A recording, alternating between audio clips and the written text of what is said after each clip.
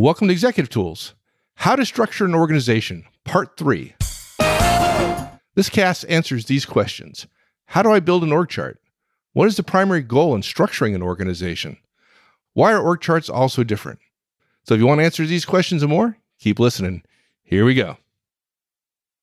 All right, Mark, here we are. Part 3, right? So we're talking about how to structure an organization, which would seem really simple. You just get one of those fancy org chart softwares. You just start drawing boxes, throw random people in random Spend parts. hours and hours and hours structuring your boxes to make them real pretty and the right dimensions. Absolutely. The question I always have is, do you use a solid line or a dashed line? Under what circumstances do you do which? So it's and then you got the whole thing of color. I mean, are you going to do color? color. Yeah, I like steel blue is my favorite. Steel blue. Like that. Good. Yeah. The organization performs so much better if the org chart It's in steel labeled blue. in steel blue. I prefer Dodger blue, but There, you steel would. blue works. Yeah, I would. All right. So I think we promised ourselves a long time we'd stop Yes. chit chat and get straight to things. And I started it. My apologies, folks. So we've talked. We talked about the rules. We talked about the rules. We had 3 rules. Build your organization to service customers. Number 1. It's the purpose of the organization is customers, serving customers. Yes. So you better, good idea starting there. Rule 2, in typical horseman fashion, make it as small as possible. Oh, no, make it smaller. Yes. Make it smaller and possible. Okay, so keep it small and flexible. A 1 in a box. We talked about why not 1 in a box. So we've talked about we told them, wait. You said why not 1 in a box? You mean why 1 in a box and why not 2 or 3 or 4 in a box? That's what I meant. Yeah. Yes. Good. Okay, so we've talked about the rules. At some point, we get to actually start creating an org chart, and that would be now. Yeah. And I know we hear this a lot from people. I wish your casts were shorter.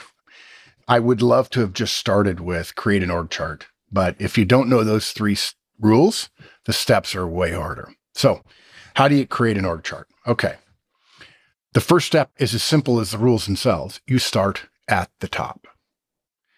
You create one box that is the singular leader of the organization you're going to create. Okay. Now, whatever you do not, I say again, folks, do not, and we alluded to this in earlier rules, do not put a name of an actual person in the box yet. Okay. We're only designing the theory of the org right now based on our constraints regarding who we serve and the budget, the size, and with that rule about 1 in a box. Okay. We're not staffing it yet. We're creating an org chart. Staffing is the next step. Okay. Now, you might ask, why don't we start with people since they're what matters? And again, 2 reasons. Because we're still supposed to be thinking about the purpose and the results, our first rule. And because the moment you put people in boxes, everything changes. That said, just be patient. If you follow these rules and these steps, the likelihood that you'll get to something that really works is very high. If you do it backwards and you try to put people before the org, or people before the purpose, or people before the results of the metrics, you're doomed. It'll never work. Because you'll discover that your people don't match your metrics and your results. And the only thing you have to change, you're not going to change the results of the metrics. So you end up only being able to change the people. But you start with the people. And so you end up crumpling up a whole bunch of pieces of paper, whether they're in steel blue or not. And that's why we recommend pen and paper or pencil and paper. And you end up back where you started from. Okay. So you got the top box. So label that first box with its purpose. And as a general rule, short and sweet, okay? Could be leader for the top one. Could be sales. Notice we're not saying titles yet, okay? Could be sales for somebody who has to lead the sales organization. But again, don't try to give them titles. Why not titles? That surprises me. Yeah, so it's a waste of time. Titles have political implications, right? Oh, is this person a director or a chief, or is this the C-suite? People are always talking about the C-suite. It actually should be the C-sour, because really, you'll get in an argument about titles. You will. And the titles are really more about the people in the roles, even before you start putting people in boxes. So we stay away from titles. And let's remember, titles don't produce results. People do. And frankly, really good people don't care about titles. You get people starting to complain about titles. It's like, let's just fold up our tent and go home. And we'll come back to titles. Okay. Right now, just labels to help you differentiate things. You could have 3 people, let's say, or 5 people in the sales organization. It could be sales leader, and then sales admin, and then sales rep 1, 2, 3, 4. That would be it, hypothetically. Now, so you've got that top box: leader, chief, director, senior customer service, org, boss, whatever. I don't care. Okay. Now you've got one box with a purpose, a name, and then you go down a level below the top box. And at this point you ask, what did your analysis as we went through the 3 rules, what did your analysis show you and tell you was needed in the group that reported to that top box?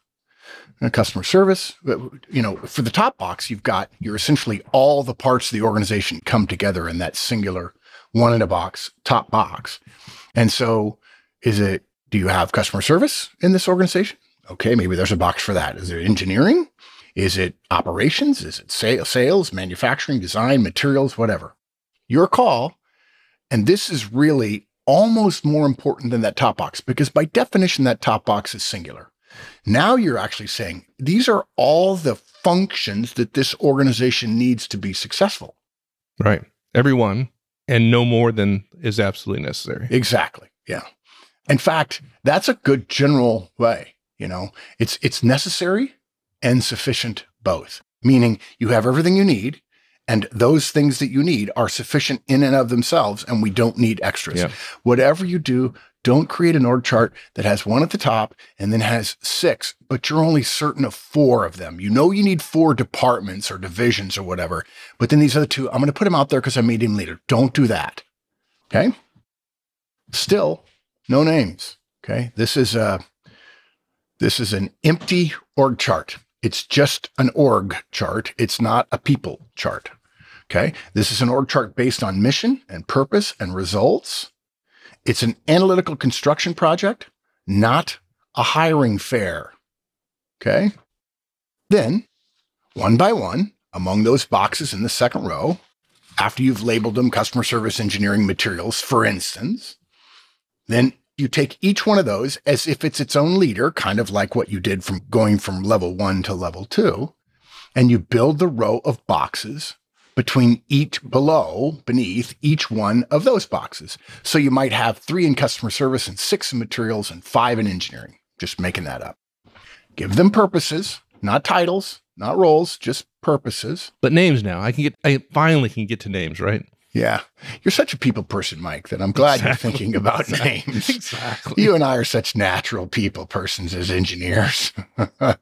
No peoples. No, we're not getting to peoples.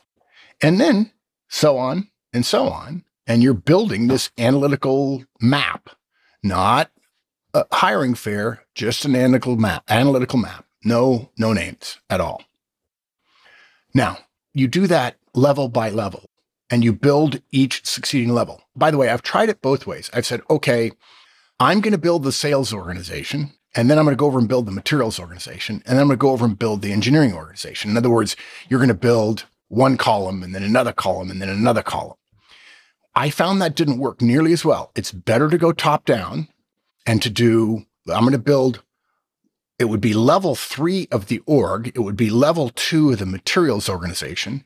And I would build level 2 of the materials organization at the same time I built level 2, or in the same time area as the engineering organization and the customer service organization, right? Assuming I have 3 people, 3 boxes reporting to the chief, whoever the chief is going to be. In other words, I don't build the 3rd, 4th, and 5th levels of materials before I build the 3rd level of engineering and customer service. Again, I just made this up, folks. It's not important. We have 3 areas in this organization we're building: customer service, engineering, and materials. I'm not saying that makes sense. They're just areas of responsibility. So let's talk a little bit about software for this. Couple of things we've learned over the years working with software, doing it pen and paper, doing it with crayons, doing it on whiteboards. Mike and I love to work on whiteboards and then take pictures and erase. We even had one time years ago, we had a whiteboard that would print things. And they never, I don't know, maybe the technology's gotten better, but at the time we had it, it didn't really help us that much. You basically created a picture that you could import into your computer and then do whatever you want to do with it. And you could play it back. You could play back the pen strokes and see how you got to where you got. Yeah, I think you're right. It's overkill. It's just a piece of technology that never quite clicked with me. And I like technology, so. I do too, yeah. Okay. Most software for org charts is overkill. Okay. You just don't need all the bells and whistles they put into the system. And I understand why they put a lot of bells and whistles. Somebody really senior at some big company needs all the bells and whistles. Or they're essentially, in many cases, org chart software is to create a map with all kinds of associated information for each one of those roles of an existing org. Okay. Using it and learning it and understanding all of the size of the boxes and the dotted lines and the colors and the straight lines. And do you do a curvy line to connect things or a straight or a diagonal line or whatever? Is just an extra layer of complication on top of what is really important, which is the thinking about the org and ultimately about the people. Yeah. And it's kind of like early phases of design of some kind of software application, right? If you get too formal, too detailed, start creating prototypes that look exactly like it's going to be, you become enamored with what you have. And yes. You're less likely to use it. Or change it. That's been my experience. Well, it's the same thing with PowerPoint. People discovered that PowerPoint could make things pretty. And so they spent their time making things pretty rather than thinking about who they wanted to persuade of what. Org charts, same way. You can make a beautiful org chart, but if you're not really thinking through the scope, in terms of what your budget is and how big you're supposed to be, and you just should keep it smaller than as big as you can make it, and results and metrics and purpose of the organization, you end up with something pretty that doesn't work. So some of the software even insists that they know the rules for you. And I'm sorry, it's like the HRIS systems they've done a lot so that managers now, Workday comes to mind, Zendesk, I think Zoho, they all think now that because we have some software on the manager's desk, which helps him or her with managing their people, like timesheets and accountability and pay and feedback potentially, or comments that you could use in a one-on-one or in a review purpose or something in a review situation with your boss or with HR, those software companies are then trying to make up. They think, well, we've got a voice with the manager now. The manager has to interact with us. So why don't we teach them how to manage? The problem with that is the people who are running those companies don't know how to manage. And so they put out stupid ideas in their software. And you wonder, well, gee, why isn't this working? Because the person who did it is good with software. Nothing wrong with that. We need people who are great with software, but software is not management. Plus, another thing about this is you can't, in the software, because the computer wants it to be just so, you can't really sketch things out, which is always faster. Sketching things out is always faster than learning the drawing tools of a new piece of software. And you don't have the clock cycles in your brain to both learn the drawing tools and to think about the org you're creating and its results and its metrics and its people. If you can't resist, if you just got to have some software and you want to spend all weekend deciding on whether it should be an inch wide or an inch and an eighth of an inch wide, wait until you're well and truly done with your org chart and then reproduce it using that software to make it look pretty. Okay?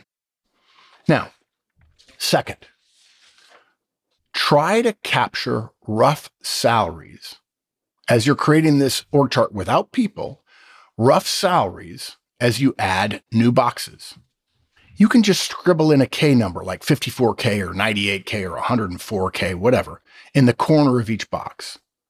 Once you get each row done in the org, no people yet, add up all those Ks across a row and scribble down out to the side of the row the total of all those Ks, how much that is. What you'll discover is you think you can have a 5-layer organization, But when you get to layer 3, you have spent all of your budget. Yeah. And if you wait until the end to look at salary, you're going to have spent hours and hours and hours working about the lower part of the organization, and you don't have any money left over because of how much you're going to spend at the top of the organization. This is another thing where people complain. The operator complains about the originator not giving him or her enough money, when in fact, money is probably a huge part of the results and metrics of your organization in most places. You've been given a budget. Having that budget will naturally keep you reined in terms of the size. And then, by the way, obviously, you're going to have row numbers out to the right or to the left. Add up the row numbers. And after you've got the third row in there, tally up the first 3 rows, tally up the first 2 rows. So you know how much money you're adding at each row. Yeah, you're going to get a really rude shock when you discover that you're 50% over budget when you finish. It's so disheartening to have to go back through everything with a scythe, because at some point as you're planning things, your brain is going to start telling you, you're pretty smart. This is going pretty good. Right. I can see an end in sight. And when you see the end in sight, as you're drawing this analytical org chart without people's names in it, you're going to say, okay, we're almost there. We're almost there, almost there. But money is not how your brain is working as you're building an org chart. I've done this numerous times. And I'm always amazed at how the numbers, if you don't keep track of them, they'll get out of hand really, really quickly. Yeah, and you're making all sorts of assumptions as you're building the organization. Yes. If you believe at some point in the process that I have 2 more levels I get to go down, you've made all sorts of assumptions about how the work's going to get done. Yes. And boy, to get down to the bottom, you're absolutely right, and find out that you don't have enough money. It's like, you got to go revisit all your assumptions. All the assumptions. Yeah, not fun. I've done it, by the way. Yeah, we both have. So this is actually where the software could help. They usually have some salary functionality, but we still don't recommend it in this rough building phase because of the other issues you'll have with that software. Okay, so that's step 1. You build the org chart and you keep track of what you think roughly these positions are going to pay. Those positions, those numbers will change. That's okay, particularly if you put one person in one role and so on. But you've got to have a structure that you believe on paper, analytically, without people, will serve the mission, and a number that is within the budget you're given. Okay. Well, we've got a lot of information on that org chart already. I can't wait to see what step 2 is, because of course we can't add names. So I'm really curious to see what we are going to put into that box. You're such a good straight man, Mike, because number 2 is put names in the boxes. Now we come to the fun part. We get to give our friends jobs. It's so cool. It's a cool new area, and they're going to be working for us. So we get to cherry pick all the best people. Yeah. We now get to the step where all the amateurs think is the first step, which is putting names in the boxes, assigning roles to actual people who we know. We have names, or they're going to be a hiring responsibility at some point.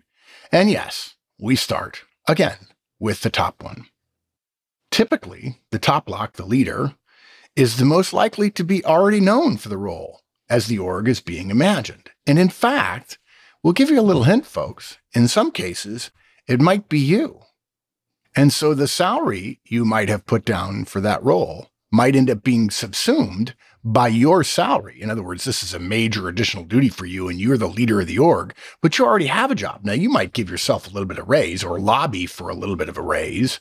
But in fact, that 150, I'm going to make that up, that you're making now against the 175 that you had that you thought you needed for this role.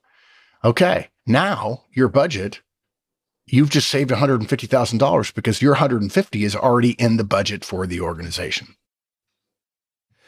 Remember, once we've got this, okay, we know we've got this structure, but we have not put that person's name. We know who it is. We think she's great, but we haven't put her name in there, okay? You put that name in the first box, and now everything changes, okay? People aren't the purpose of an organization, but they are the engine of the organization, okay? They're the engine and not the purpose. So once we have built the structure from the right perspective, its purpose, we may have learned that our original leader is no longer the rightest, the bestest person for the role. That happens. You had an idea. And then when you get to the org chart done, because you paid attention to the purpose and so on, like, no, he's not right after all. I need to go with him or her. So now we start naming names. Please If you only hear one of 4 or 5 really important things in this cast, let this next one be important. Do the rest of this work in pencil. Don't be paying somebody to type things into an org chart and then have to untype them or strike them out and so on. I promise you'll thank us for this. And for those of you who think you're going to do it on your laptop, everybody seems to want to work on their laptop. That way they can work at home at night while they're watching some TV show as well, because that'd be good to build an org chart while you're distracted.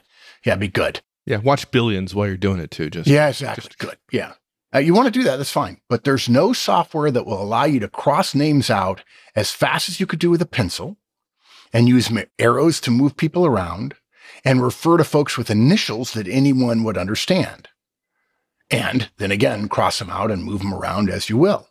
Sometimes you'll put Joe Smith in a role and you realize, okay, no, he's got to come out of there.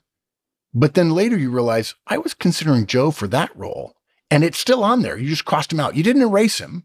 And by the way, if you're going to put a new name in a block in its software, you're going to have to eliminate that name. And then there's no record that that person's name was ever in that box. And this just takes away from the organic nature, the way our brains work, because your brain does not work like a computer. There are some people who say they do, but those people are idiots. Nevertheless, we do some thinking and we finally get a name in the top box. We're now doing what everybody thought their job was. Yeah, exactly. But the way forward isn't the way most people perceive. The assumption here is, okay, we did the top box. Now let's do all the next boxes. We fill all the next boxes up with names, since in our first step, we created all those boxes. But that's the wrong path. If you do that, your org, not your org chart, but your org won't reflect the strength of each of its members. Step 2 might as well, in fact, be the 4th rule. It's so important. And here it is. Once you put someone's name in a box, you reevaluate all the boxes and people around them to make sure you're considering their strengths and weaknesses and relationships. You don't put anyone else in any boxes until you consider the impact of the person on the box. Okay, so most people are like, I don't think I understand that. So our favorite example of this, we're going to use an example of 2 CEOs. One is gregarious, loves meeting with and talking with people. She's cheerful. She's well-liked. Call her the salesperson. The other CEO candidate is studious and careful and smart and analytical. He likes details. We'll call him the scientist. If you put the salesperson in the CEO box, okay, you can do that. You can probably keep the 8 boxes. I'm assuming now that there is a second level in this org with 8 boxes, okay? You can keep those 8 boxes because that CEO salesperson can probably have 8 people reporting to her. And she'll love it. Right, she'll love it. Great. Right, exactly. But again, those 8 boxes don't have any names in them yet. You're just validating that that person you put in the 1 slot, who is going to be supervising all the people in the 2 row, that she or he can handle 8 direct reports. But if you put the scientist in the CEO box and you leave those 8 directs reporting to him, that's a huge mistake. You're creating this org from scratch for a custom purpose. The people in it matter. They matter a lot more than the lines and blocks. Why would you put someone into a job specifically designed against their strengths? No, you wouldn't. What you'd probably have to do there is have 1 or 2 people only report to the scientist, one of them maybe being a chief of staff, and the other 6 to 7 directs from your purpose-driven chart would now report to the chief of staff. So we've limited the span of control of the scientist CEO to 1 or maybe 2. When a person inhabits a brand new role, the nature of the person changes the roles and the structure around it. Now, we're not saying that one person completely reorganizes the entire org, but they certainly affect it. They stretch it, they compress it, they loosen it, they tighten it. Could be almost anything. This may be the most significant point in the entire cast, because I think most people believe the org chart is somehow it's a representation of precise, scientifically driven understanding of the processes and the handoffs and the deliverables between different parts of the organization. and it's fixed. And we put people in those roles and we force them, lead them, whatever, to get them to do what's necessary in that particular role. And you're you're more than suggesting, you're saying it is a fact that people matter. The people in the boxes matter. It's not this static structure that is the same regardless of the people in it. Yeah. And we'll take that example a step further. Let's leave the salesperson. She's fantastic. We're going to make her CEO or director or lead or chief or whatever. And then she's got 8 people reporting to her. We can leave those 8 boxes there. She can handle 8. We have no doubt about that. She likes people. But the first person you're going to put in, let's say in the materials department, is not a great communicator. Okay. When you put that person in there, you say, ooh, I had planned on 5 people reporting to the head of materials, but I don't think this person we put in to run materials can handle 5. And so we have to decide how we're going to handle that. What are we going to do? And in some cases, folks, you'll discover that the person who theoretically should lead the materials organization may not have the people skills, the political skills, the operational skills, the organizational skills to do it. And this is why it always astounds me that people say, well, yeah, we looked at all of our salespeople and we promoted the number 1 salesperson. Sometimes the best person to promote is number 2. They're not maybe as good a salesperson as the person who's number 1, but gosh, they've got triple the management capabilities, triple the training capabilities, triple the administrative and team building skills that the number 1 salesperson has. This is what Google discovered when they went managerless years and years ago before Project Oxygen came along.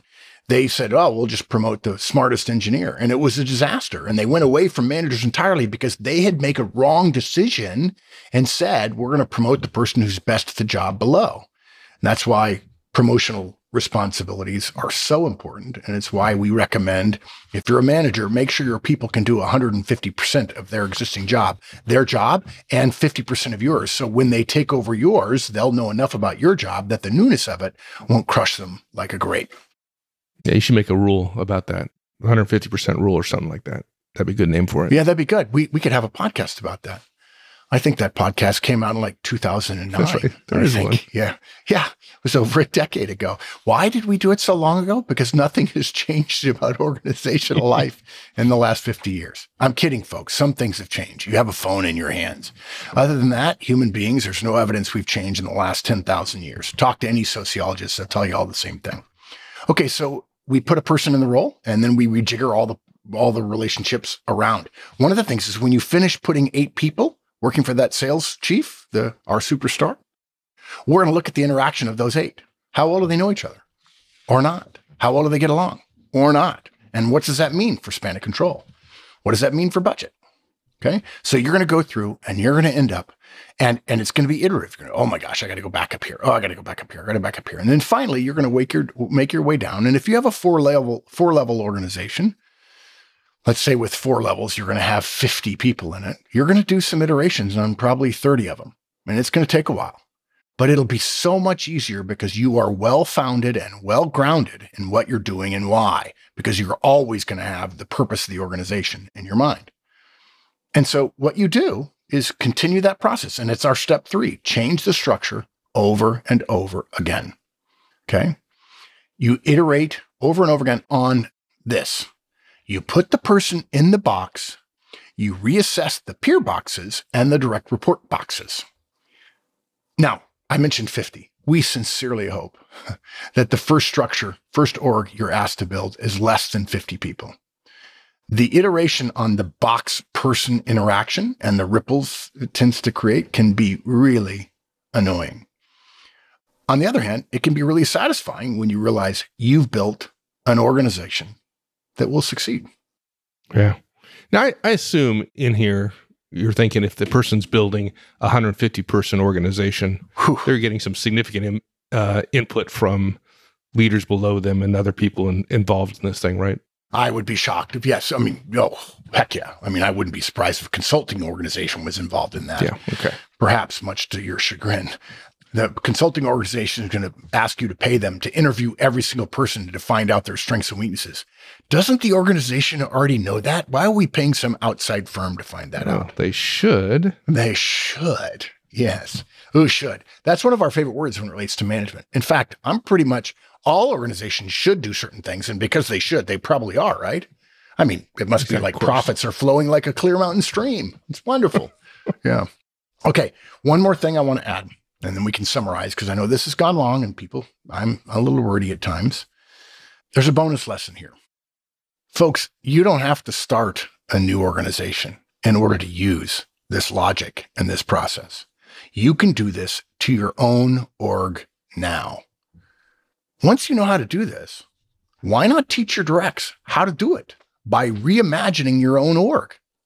Get your key directs together and say, hey, let's use this logic, let's use this process, and let's figure out what would we do now to our organization.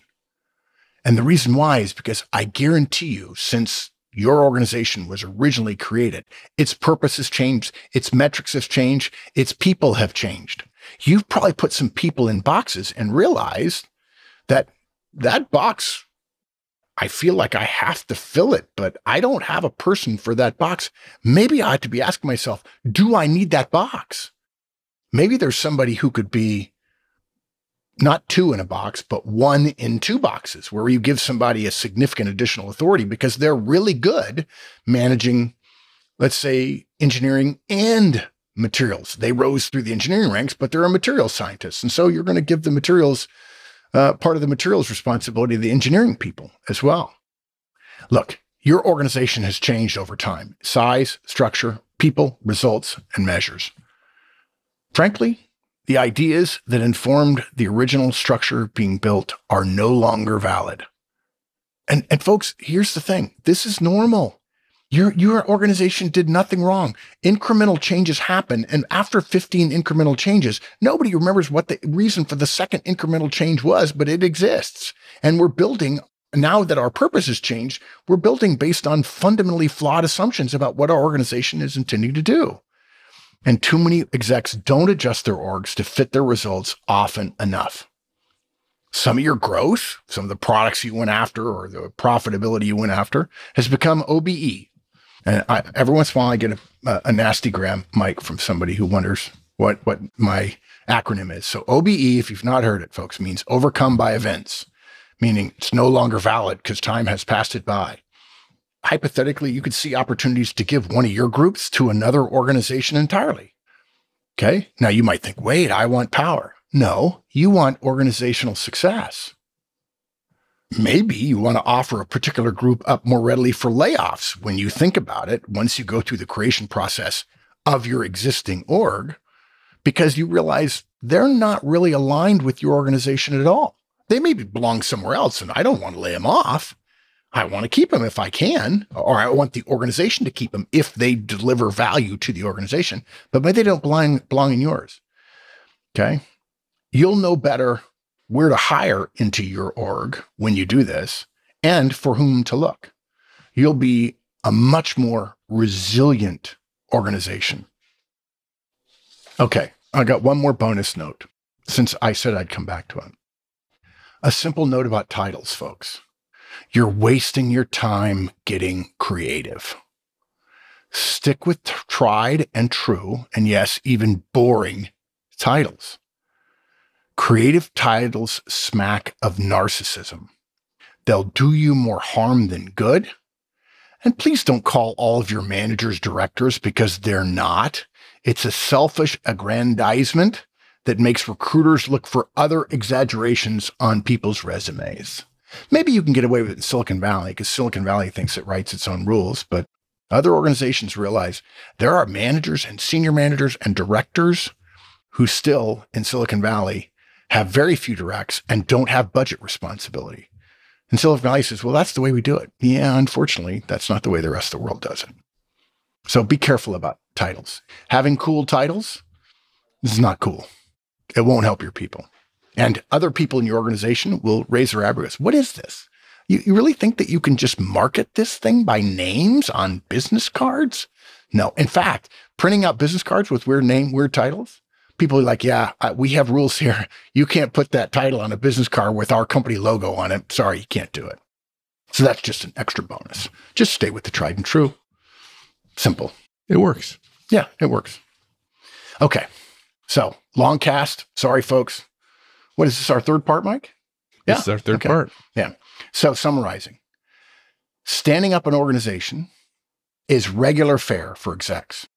Yet very few of us are taught how to do it. Except you. Now you know. Most of us learn by doing. And frankly, folks, let's admit it's too important for that. Learn the right way, do it the right way, and then teach others the right way. What will happen is your orgs will succeed more often than other people. And when organizations succeed, more leaders are created. And you will then be seen as a creator of leaders, which is the ultimate goal for all executives. Awesome. Great job, man. That was good. That was fun. That was really fun. I've been wanting to do that cast for probably 10 or 12 years.